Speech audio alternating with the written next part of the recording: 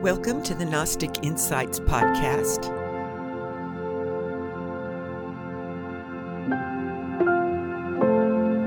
I'm your host, Dr. Sid Ropp.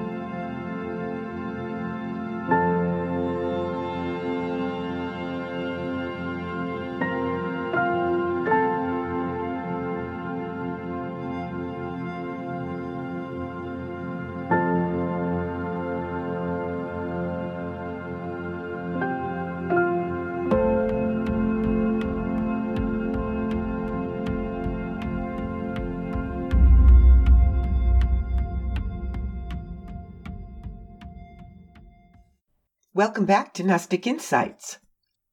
I'd like to welcome you all back if you've been listening for some time, and I'd also like to welcome our new listeners. I think I've picked up a few listeners since my interview with Tessa Lena dropped this week. The interview was at a website called Tessa Fights Robots on Substack. And I had recorded this interview with Tessa 7 months ago, and it took her 7 months. It's her show. It took her 7 months to digest our conversation and to figure out how to represent it as an episode of her podcast. So it's interesting in that I'm the person being interviewed.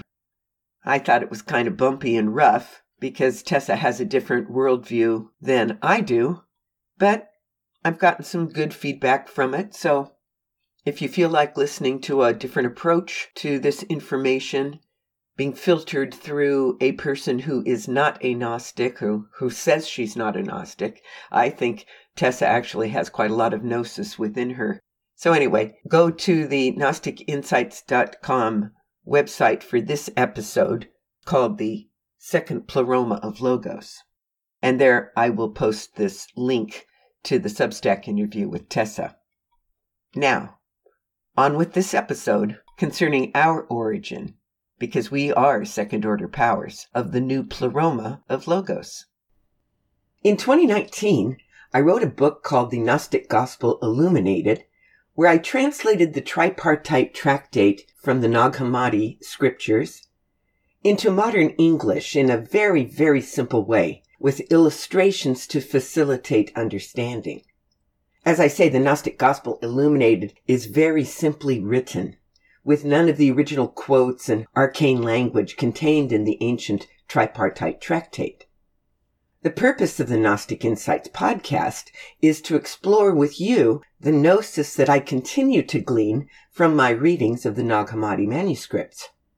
What we are now doing here at Gnostic Insights is further polishing and condensing these podcasts into a single manuscript that I plan to call The Simple Explanation of the Gnostic Gospel. That title may seem oxymoronic, and oxymoronic means self-contradictory, because if you have listened for any time to Gnostic Insights, you may be thinking that this gnosis is anything but simple.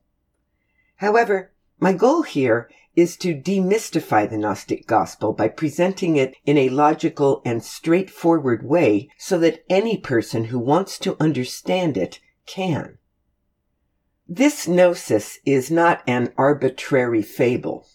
The tripartite tractate is more along the lines of a philosophy of science type of book rather than a book of myths. It proposes a certain starting hypothesis that there is an original consciousness that we call the Father, and it proceeds logically from that starting proposition through all the steps necessary to reach our observable universe. It is an inherently cogent argument that begins with the Father and winds up with us as living creatures in relationship with that consciousness. It makes sense. That is why understanding is more important here than memorization. I believe that we all have this gnosis written within ourself that comes directly from the Father, the Son, and the fullness of God, so awakening to this gnosis is more a matter of remembering rather than learning. Your willingness to listen with an open heart and mind is all that is required to achieve this remembrance, because it is the will of the Father and the fullness that you remember them. There is no other hidden knowledge to search out or genealogies to memorize, lodges to join, or secret rituals that must be performed. You only need to remember the gnosis that is inherent within you. It is my hope that as you listen to this information and meditate upon it, you will come to understand the origins of our universe and our place in it. The Gnostic faith is not blind faith, but reasonable faith. And we were created as reasonable beings. So far, we've talked about the Father, the Son, the All, and the hierarchy of the fullness. In Chapter 4, The Generation of the Eons, we heard how the eons mingled with each other in the fullness as they gave glory to the Father, and that this intermingling produced an infinite variety of eons within the pleroma of the fullness. Then in Chapter 5, we heard about the generation of Logos as the final eon produced by this intermingling of the fullnesses, and how the body or pleroma of Logos contained a fractal copy of all the other eons. It was this original pleroma of Logos that escaped his control as a result of the fall. We have also covered how the ego of Logos overreached his position in the hierarchy, and how, instead of ascending to the heights of the Father, Logos fell out of the fullness and lost the integrity of his aeonic pleroma.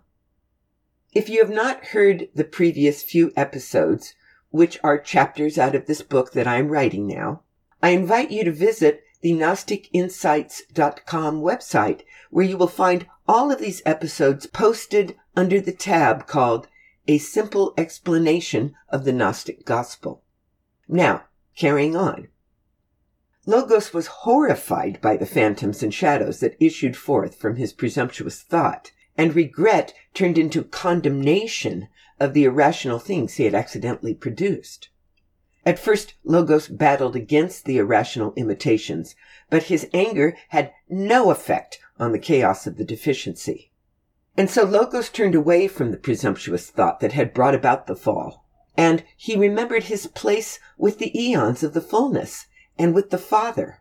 The Tripartite Tractate says that all of this remembrance produced within Logos a new pleroma. Now I'm going to read you a long quote, but the language is so lovely that it seems important for you to hear it. We will then spend the remainder of this episode explaining it. So here goes. According to the Tripartite Tractate, quote, when the Logos which was defective was illumined, his pleroma began. He escaped those who had disturbed him at first. He became unmixed with them. He stripped off that arrogant thought. He received mingling with the rest, and those who had been disobedient to him at first bent down and humbled themselves before him. And he rejoiced over the visitation of his brothers who had visited him. He gave glory and praise to those who had become manifest as a help to him, while he gave thanks, because he had escaped those who had revolted against him, and admired and honored the greatness and those who had appeared to him in a determined way. He generated manifest images of the living visages, pleasing among things which are good, existing among the things which exist, resembling them in beauty, but unequal to them in truth, since they are not from an agreement with him between the one who brought them forth and the one who revealed himself to him. But in wisdom and knowledge he acts, mingling the Logos with himself entirely. Therefore, those which came forth from him are great, just as that which is truly great. After he was amazed at the beauty of the ones who had appeared to him, he professed gratitude for this visitation. The Logos performed this activity through those from whom he had received aid, for the stability of those who had come into being because of him, and so that they might receive something good, since he thought to pray for the organization of all those who came forth from him, which is stabilized, so that it might make them established.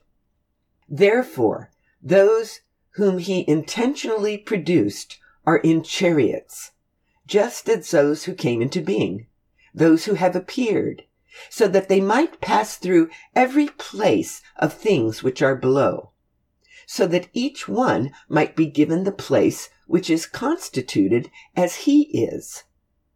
End quote. This word chariots is interesting and often talked about. People wonder who and what came in chariots and what their mission was. This verse says that the second order of powers that Logos intentionally produced were sent down in chariots, quote, "so that they might pass through every place of things which are below, so that each one might be given the place which is constituted as he is," end quote. Now, the definition of chariots, it means vessels, which could be a ship, it could be a boat, it could be a car. Many people interpret chariots as spaceships, for example, which would mean that the second order power are ETs. Now that would be an example of a mythological interpretation currently making the rounds. My interpretation of chariots is not mythological, but biological. Every living creature is composed of cells. These cells are contained within their own boundaries called cell walls. I believe the most straightforward interpretation of the chariots of the second order powers is that the chariots are their own individual boundaries that contain them and hold the life within. Cell walls. Every living organism on the planet begins with a cellular mechanism contained within a vessel wrapped in a cell wall. Cells are small and additive. They fulfill what the verse says, that they, quote, "pass through every place of things which are below, so that each one might be given the place which is constituted as he is," end quote. In other words, every organism builds itself up through cells that develop into a creature constituted as he is. So, when Logos turned away from the presumptuous thought and began to remember the fullness and the Father, he generated a new fractal pleroma within himself that contained all of the images of the beings of thought.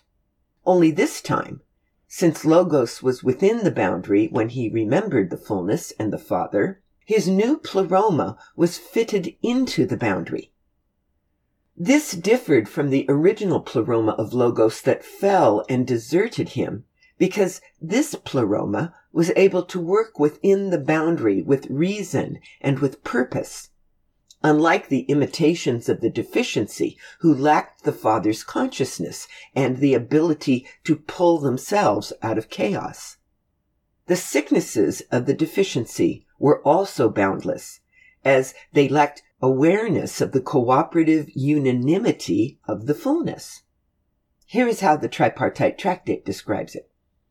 Quote, "It was not from the sickness which came into being that they were produced, but from the one who sought after the pre-existent.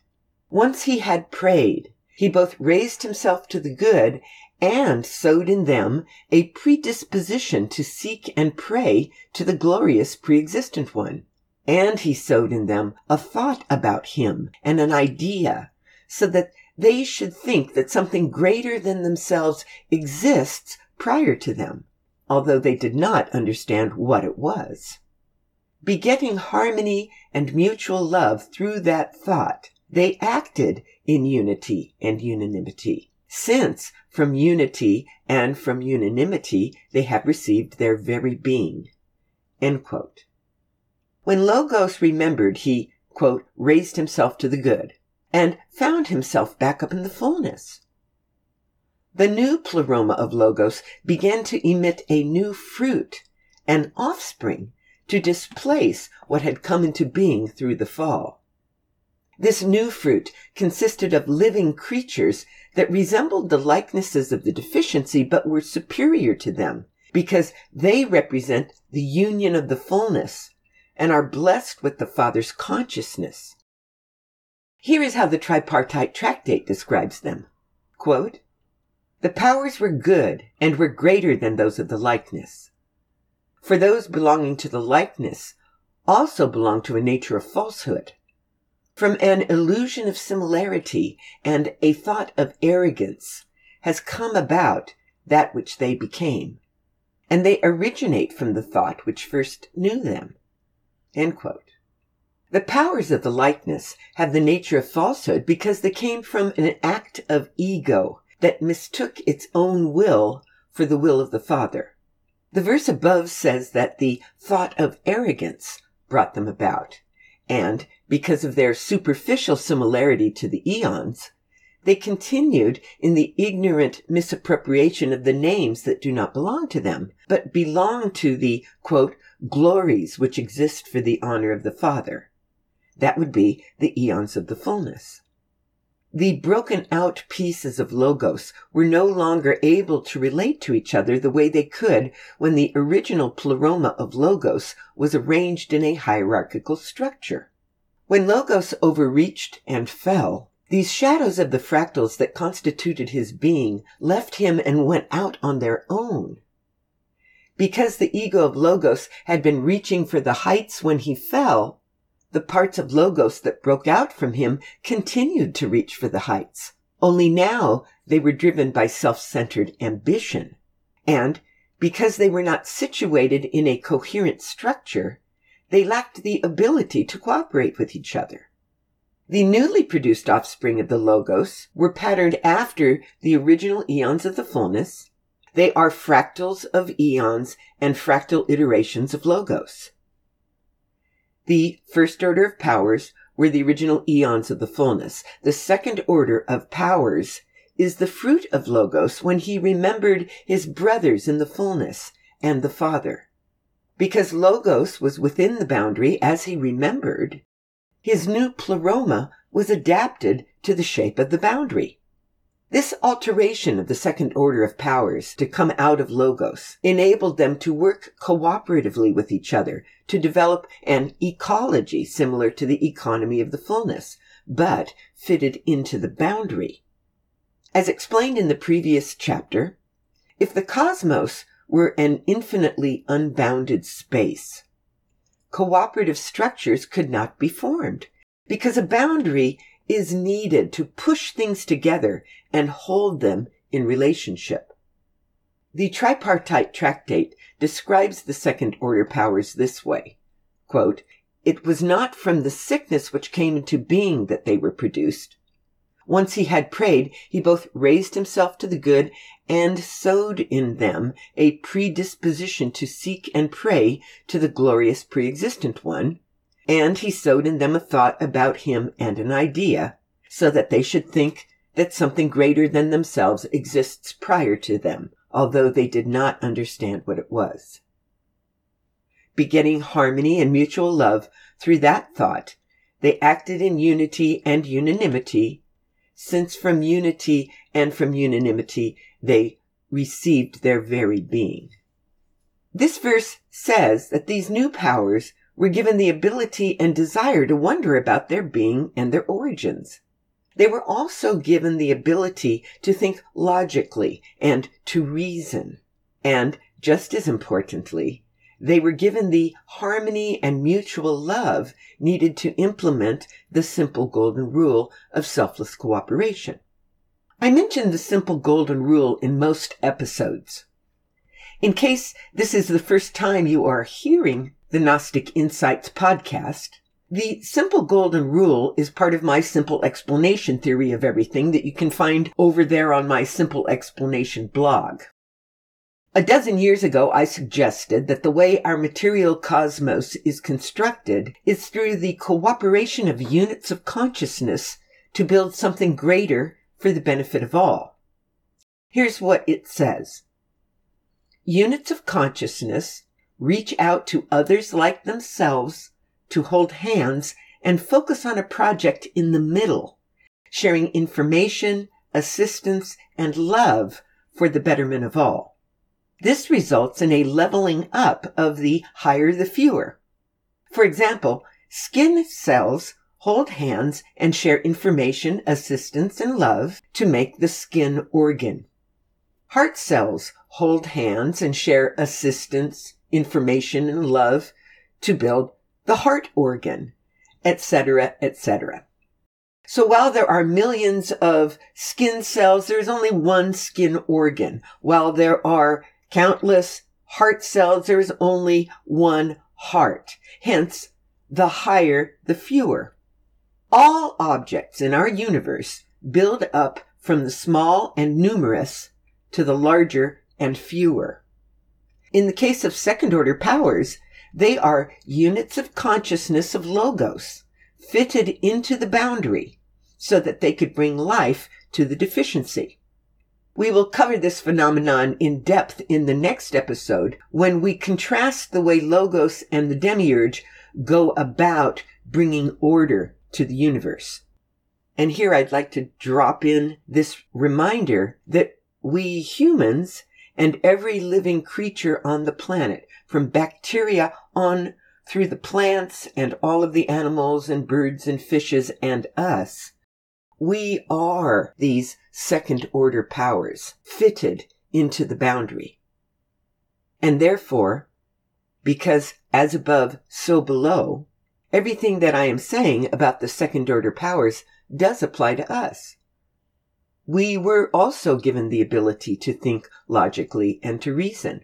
And we were given the harmony and mutual love to implement the simple golden rule of selfless cooperation. And this is also why we wonder about our being and our origins. The second order of powers is also known as, quote, the emissions of the remembrance, end quote. Emissions is another word for emanations, and it refers to the origin of our consciousness. Consciousness emanates from the Father into the Son. It emanates from the Son into the totalities of the All. It emanates from the All into the aeons. And now it emanates through Logos and into the second order of powers. The second order of powers was named the emissions of the remembrance because they were emissions of Logos. So they channeled the consciousness of the Father. They are also called emissions of remembrance because the self, big S self, embedded in every second order power remembers that they come from the Father. As verse 84 of the Tripartite Tractate puts it, he sowed in them a thought about him and an idea so that they should think that something greater than themselves exists prior to them, although they did not understand what it was. Begetting harmony and mutual love through that thought, they acted in unity and unanimity, since from unity and from unanimity they have received their very being. End quote. In our next episode, we will look at how these second order powers were manifested in the cosmos as living creatures, as representations of the eons fitted within the boundary. Meanwhile, if you have any questions that arise, I'm always available and you can contact me on the Contact Me form on the GnosticInsights.com page. Until next week, be happy. Remember the Father, onward and upward, and God bless.